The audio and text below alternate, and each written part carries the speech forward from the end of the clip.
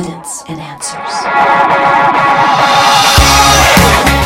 American youth are facing a mental health crisis of tremendous proportions. Medical reports reveal that the rates of suicide and depression have skyrocketed in the past decade. What are the factors contributing to this crisis? How should the followers of Christ respond? You're tuned to Evidence and Answers radio broadcast with your host, Pat Zukeran. Pat is an author, teacher, and international speaker in the area of Christian apologetics, the defense of the Christian faith. Today, Pat and his guest, Dr. Randy Manley, will begin a discussion dealing with the mental health crisis and present practical ways Christians can serve and minister to those suffering. Now, here's Pat with part one. You're listening to Evidence and Answers, where we provide compelling evidence for faith and hope in Christ and biblical answers to the issues of today. Well, we're seeing a lot about a mental health crisis, especially amongst our young people. The rate of depression has absolutely skyrocketed, and along with that, also the suicide rate. Well, what is contributing to this? And what is it that our Christian faith has to offer to those who struggle with depression and suffering from mental health issues? Why are we seeing a rise in mental health issues? To help us address this issue is Dr. Randy Manley. Randy is a senior pastor at the Molokai Baptist Church on the island of Molokai, where he's been serving there for nearly 3 decades. Man, Randy, wow, 3 decades in Molokai. You must be the senior pastor of the pastors in Molokai by now, huh? Yeah, when you say that, Pat, it makes me feel so old. But yeah, I guess probably I am. Yeah, it is a tremendous testimony to you and your family. You're not born in Hawaii. In fact, you're from the East Coast, and we're called here and remain faithful here for nearly 3 decades. That's fantastic. Well, sometimes you look at it and you go, it feels like 3 decades, and other times it seems like it's gone by so fast, and God's been really good to us. Yeah, tell us, that's really rare. More and more I'm finding pastors staying at a church for that long. I think the average tenure is, 2.5 years? Yeah, now that we're seeing. What are some keys for you and your family in being, especially in a place like Molokai? It's not a prestigious place like Los Angeles where you could grow a congregation at 2,000, 3,000, and it's not a heavy populated island. What are some of the keys that kept you there for nearly 3 decades? Pat, it's really, in my mind, it's kind of simple. I'm not a real complicated person. I told our folks the very first Sunday that I was here almost 30 years ago, and have told them periodically since then, I feel very strongly that God called me to Molokai. Long story, can't go into it obviously right now, but we did not want to come to Molokai. We had no desire to come here. And so it was very evident to me in the process that God was calling us here. And I just got to believe that if God's that clear to call me here, he's going to be super clear when it's time for me to leave here. And so he has not called me away, and so we stay.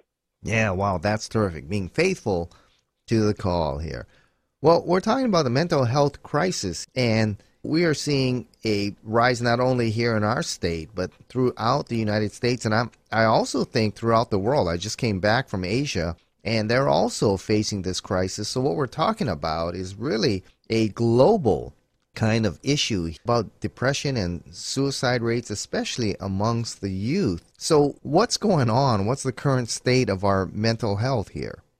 Well, yeah, you're right, Pat. We certainly focus on the United States for obvious reasons, but it is kind of a global thing.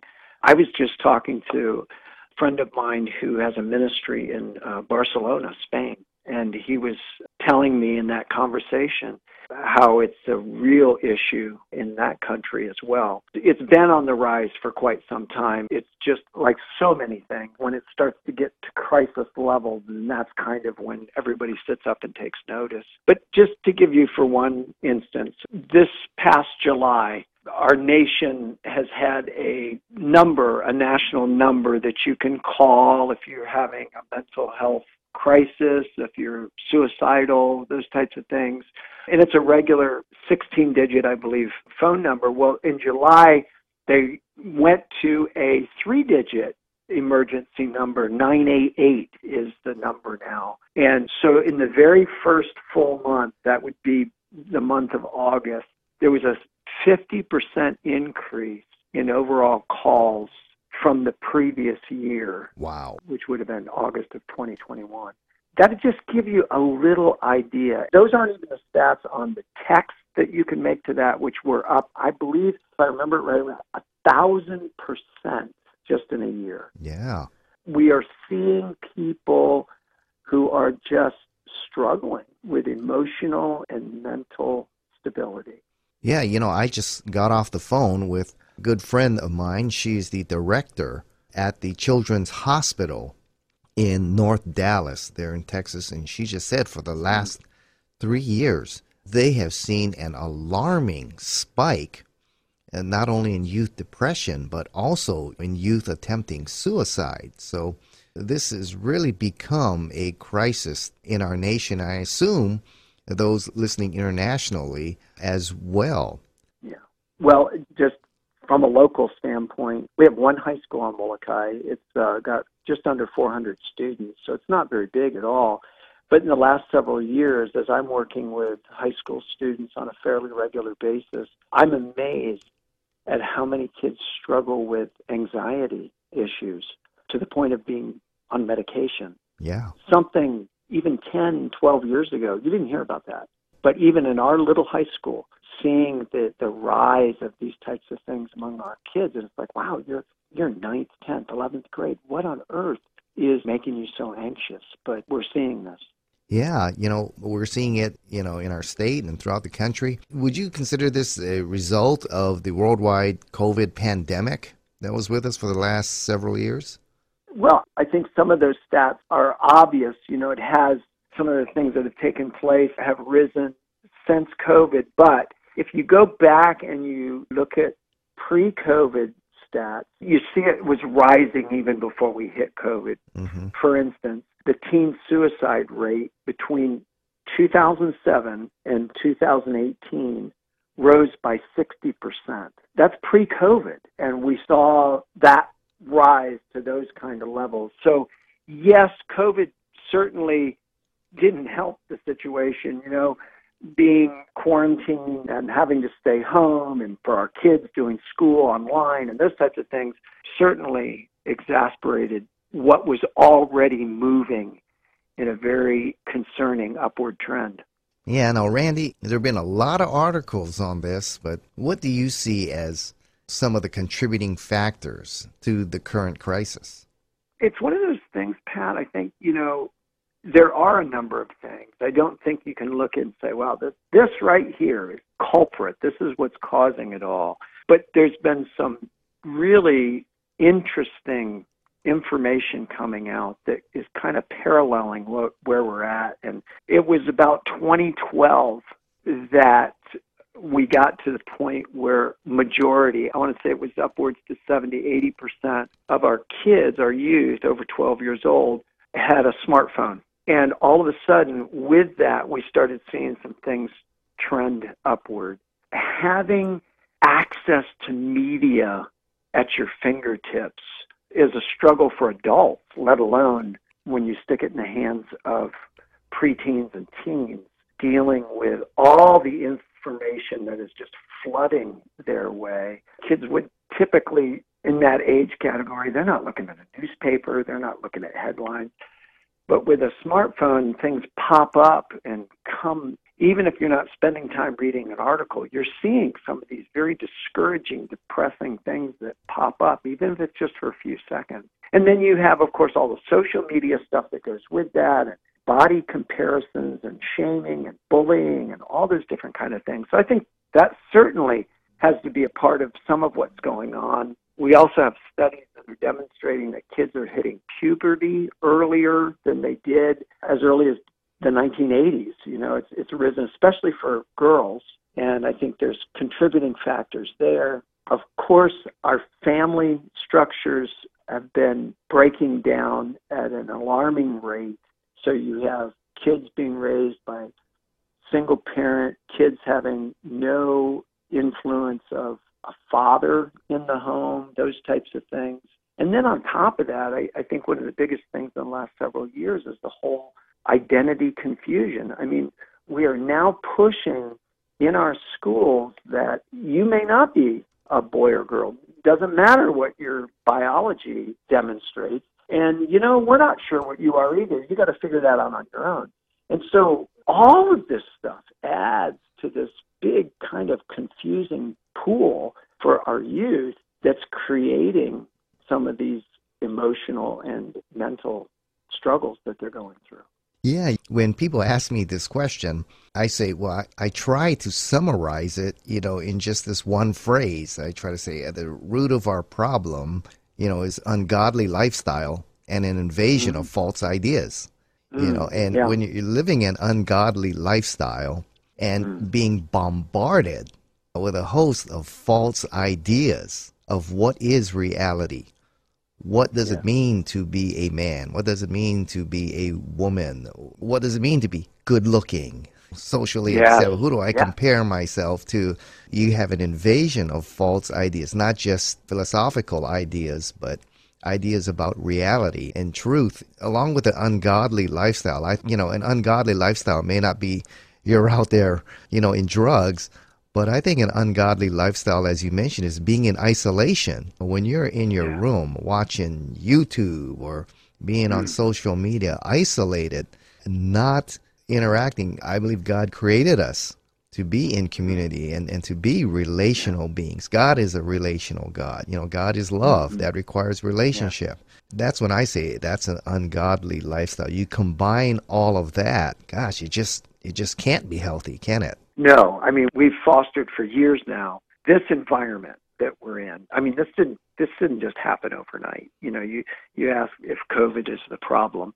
No, certainly has contributed recently, but this has been fostering for years. When we take God out of our schools and we consistently try to take him out of everything, not just our kids, but our adults, if you don't have a worldview that has a creator God, boy, that's going to create all kinds of problems for you.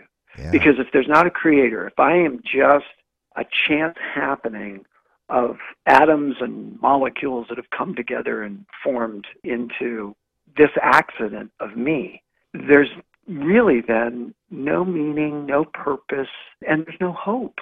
Yeah. And so it really goes down to the most simplest parts of the equation. Is there a God who created? And if there is, then there's meaning and there's purpose and there's ultimate hope. And I think that's a big part of where we are with our youth and our adults. Yeah, I think, I suffered from depression in high school because I had come to reject the belief in God. And as I began looking at the outlook, realizing same thing that all the great philosophers had come to. I didn't know because I hadn't really read them or studied them. But I mean, ultimately, there's no meaning or purpose for my existence. I'm an accident. The universe is an accident. And ultimately, everything ends in death. So like you said, the sense of purpose and hope and dignity really is all gone once you remove the relationship with God. That's a great point you make. Yeah. So it starts there. I also want to touch on this other one, which, I mean, there's a lot of things you brought up here, but, having a smartphone. I notice a lot of parents I talk to who are struggling with their kids, the inability of their kids to express themselves or relate or control their emotions. A lot of times I just ask them, and I would say maybe 95% of the time I ask them, how much time is your kid spending on the computer, on the cell phone? And I think 90% of the time they're saying, oh man, they spend so much time on the cell phone, and they're in their rooms on the cell phone. They're up till 2, 3 in the morning on social media or whatever it may be. There's something there where teens are isolating themselves and going into this virtual world, which I think creates a false reality for them. And the many teachers that I talk to, because I'm in the educational arena, says our kids we are seeing have a problem with SEC, social, emotional, and communication ability, more and more and more. And I think it's because they're in this digital world. What do you think? Yeah, no, there's a lot to it. I think we're going to even see more research coming out pointing to these things, and it just makes sense because you can step into your own virtual world, right? I mean, that's a whole big part of the problem of identity, where you're, even in social media, you create who you want to be. Even your pictures, you fix those and change those to make the impression that you want to make as you put that picture out online. Your communication is done in that way with your friends. And listen, here's the situation for a parent. We know that there are certain things that aren't necessarily bad, but too much of it isn't good. You know, Right. for instance, some kind of dessert. Is cake bad? Well, no. But if that's all your kid is eating, it's bad, and it's going to hurt them in a very bad way. So what do? We say, well, look, you can have some cake after you eat, you know, this meat and these potatoes or this rice or whatever the case might be. And then when we give you the cake, we're not going to give you the whole cake. We're going to give you a slice of cake. So the idea is that as a parent, we know what nutritionally is good for our kids and what is a treat for our kids. And I think when it comes to things like media and, you know, the internet, I think we approach it with the same type of mentality. Look, this isn't necessarily bad. In fact, there's a lot of good things. But too much of this is going to be harmful, especially for their little minds that haven't developed yet, and even for teens that aren't at the place yet where they can reason through things the way that they need to. And so we're going to put a limit on this. If you're listening to this and you're a parent, I would urge you, if you don't have some kind of blocks or different things on your kids' phones that monitor what they're doing and where they're at, man, it's just like setting them loose in a very dangerous world without any kind of protection. And that's our responsibility as parents, is to protect our children from these things. And again, I was talking to a friend the other day. I thought this was great. He has kids that range from 7 all the way up to 16. And he said, you know, all 3 of my kids have cell phones. And they know when they got the phone, they know it's not their phone. It's mom and dad's phone. They just have a chance to use it. So that means that we can pick it up at any time and look and see what's on there.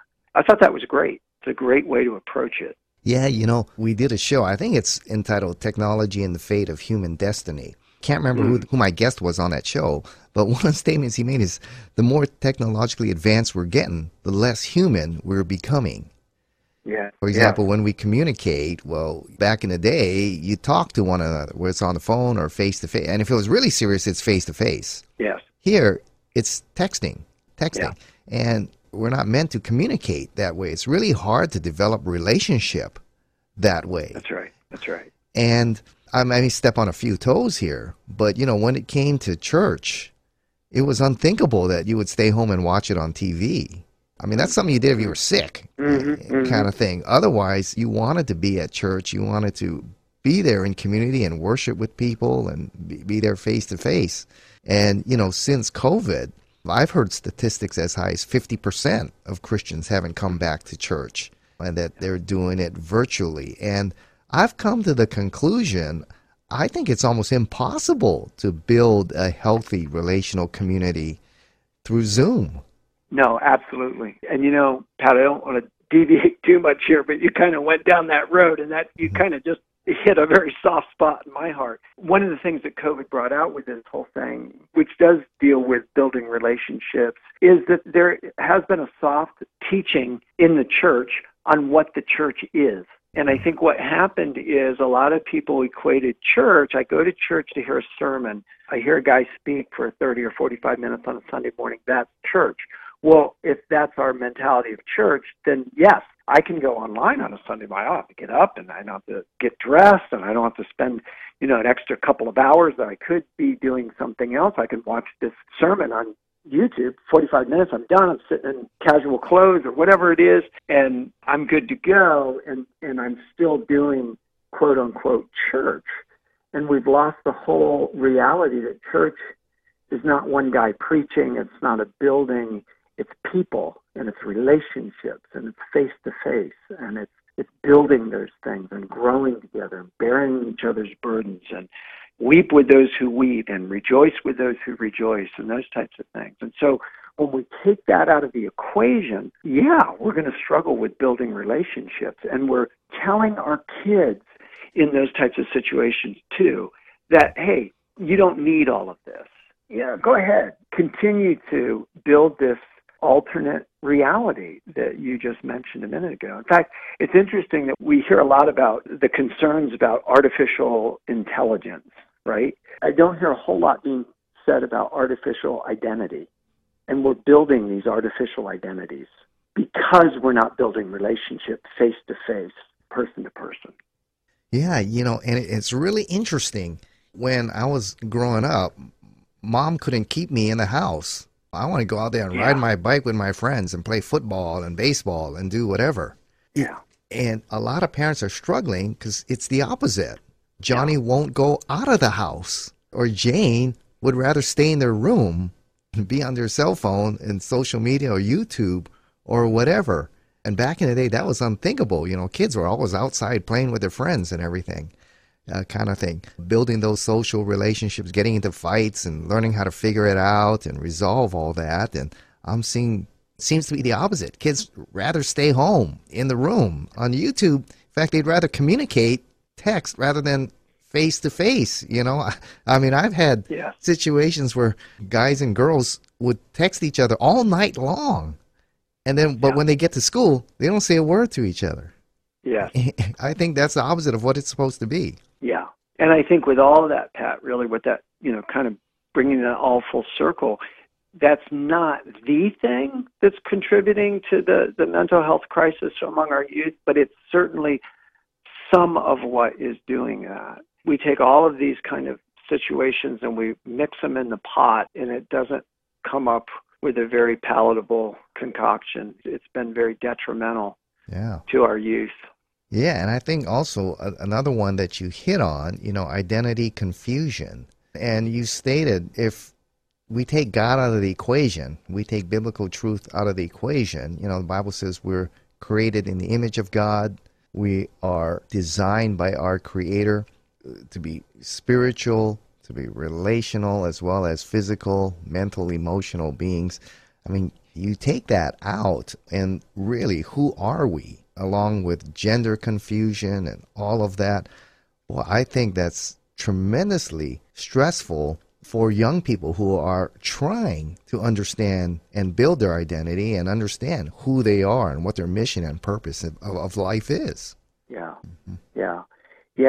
We have not done our kids any favors by dealing with situations in the family the way that we have. Again, the breakdown of family. All the research demonstrates that a two-parent, specifically a mom and a dad in the home, is healthy and helpful to the development of the child.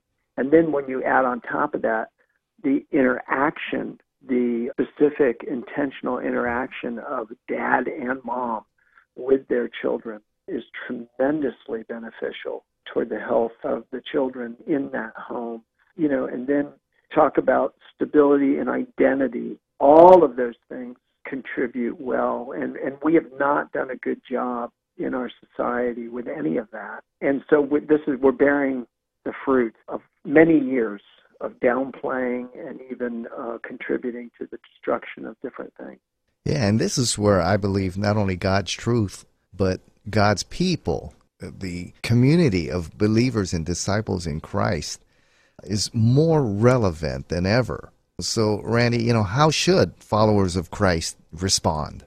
Well, Pat, I think the first thing is we've got to be careful when we talk about mental health crisis, emotional realities with people, that we're not looking at these folks as less than. These are very real issues, just as if they had high blood pressure or some other kind of physical ailment.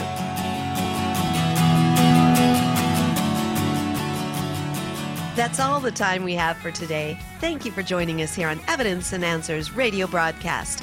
We hope you enjoyed today's show.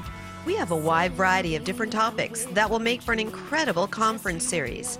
If you would like Pat to speak at your church, Bible study, or schedule an apologetics conference at your location, give him a call. In Hawaii, that number is 483-0586. Or you may contact him through the Evidence and Answers website. That's evidenceandanswers.org. Be sure to use our search engine for available resources.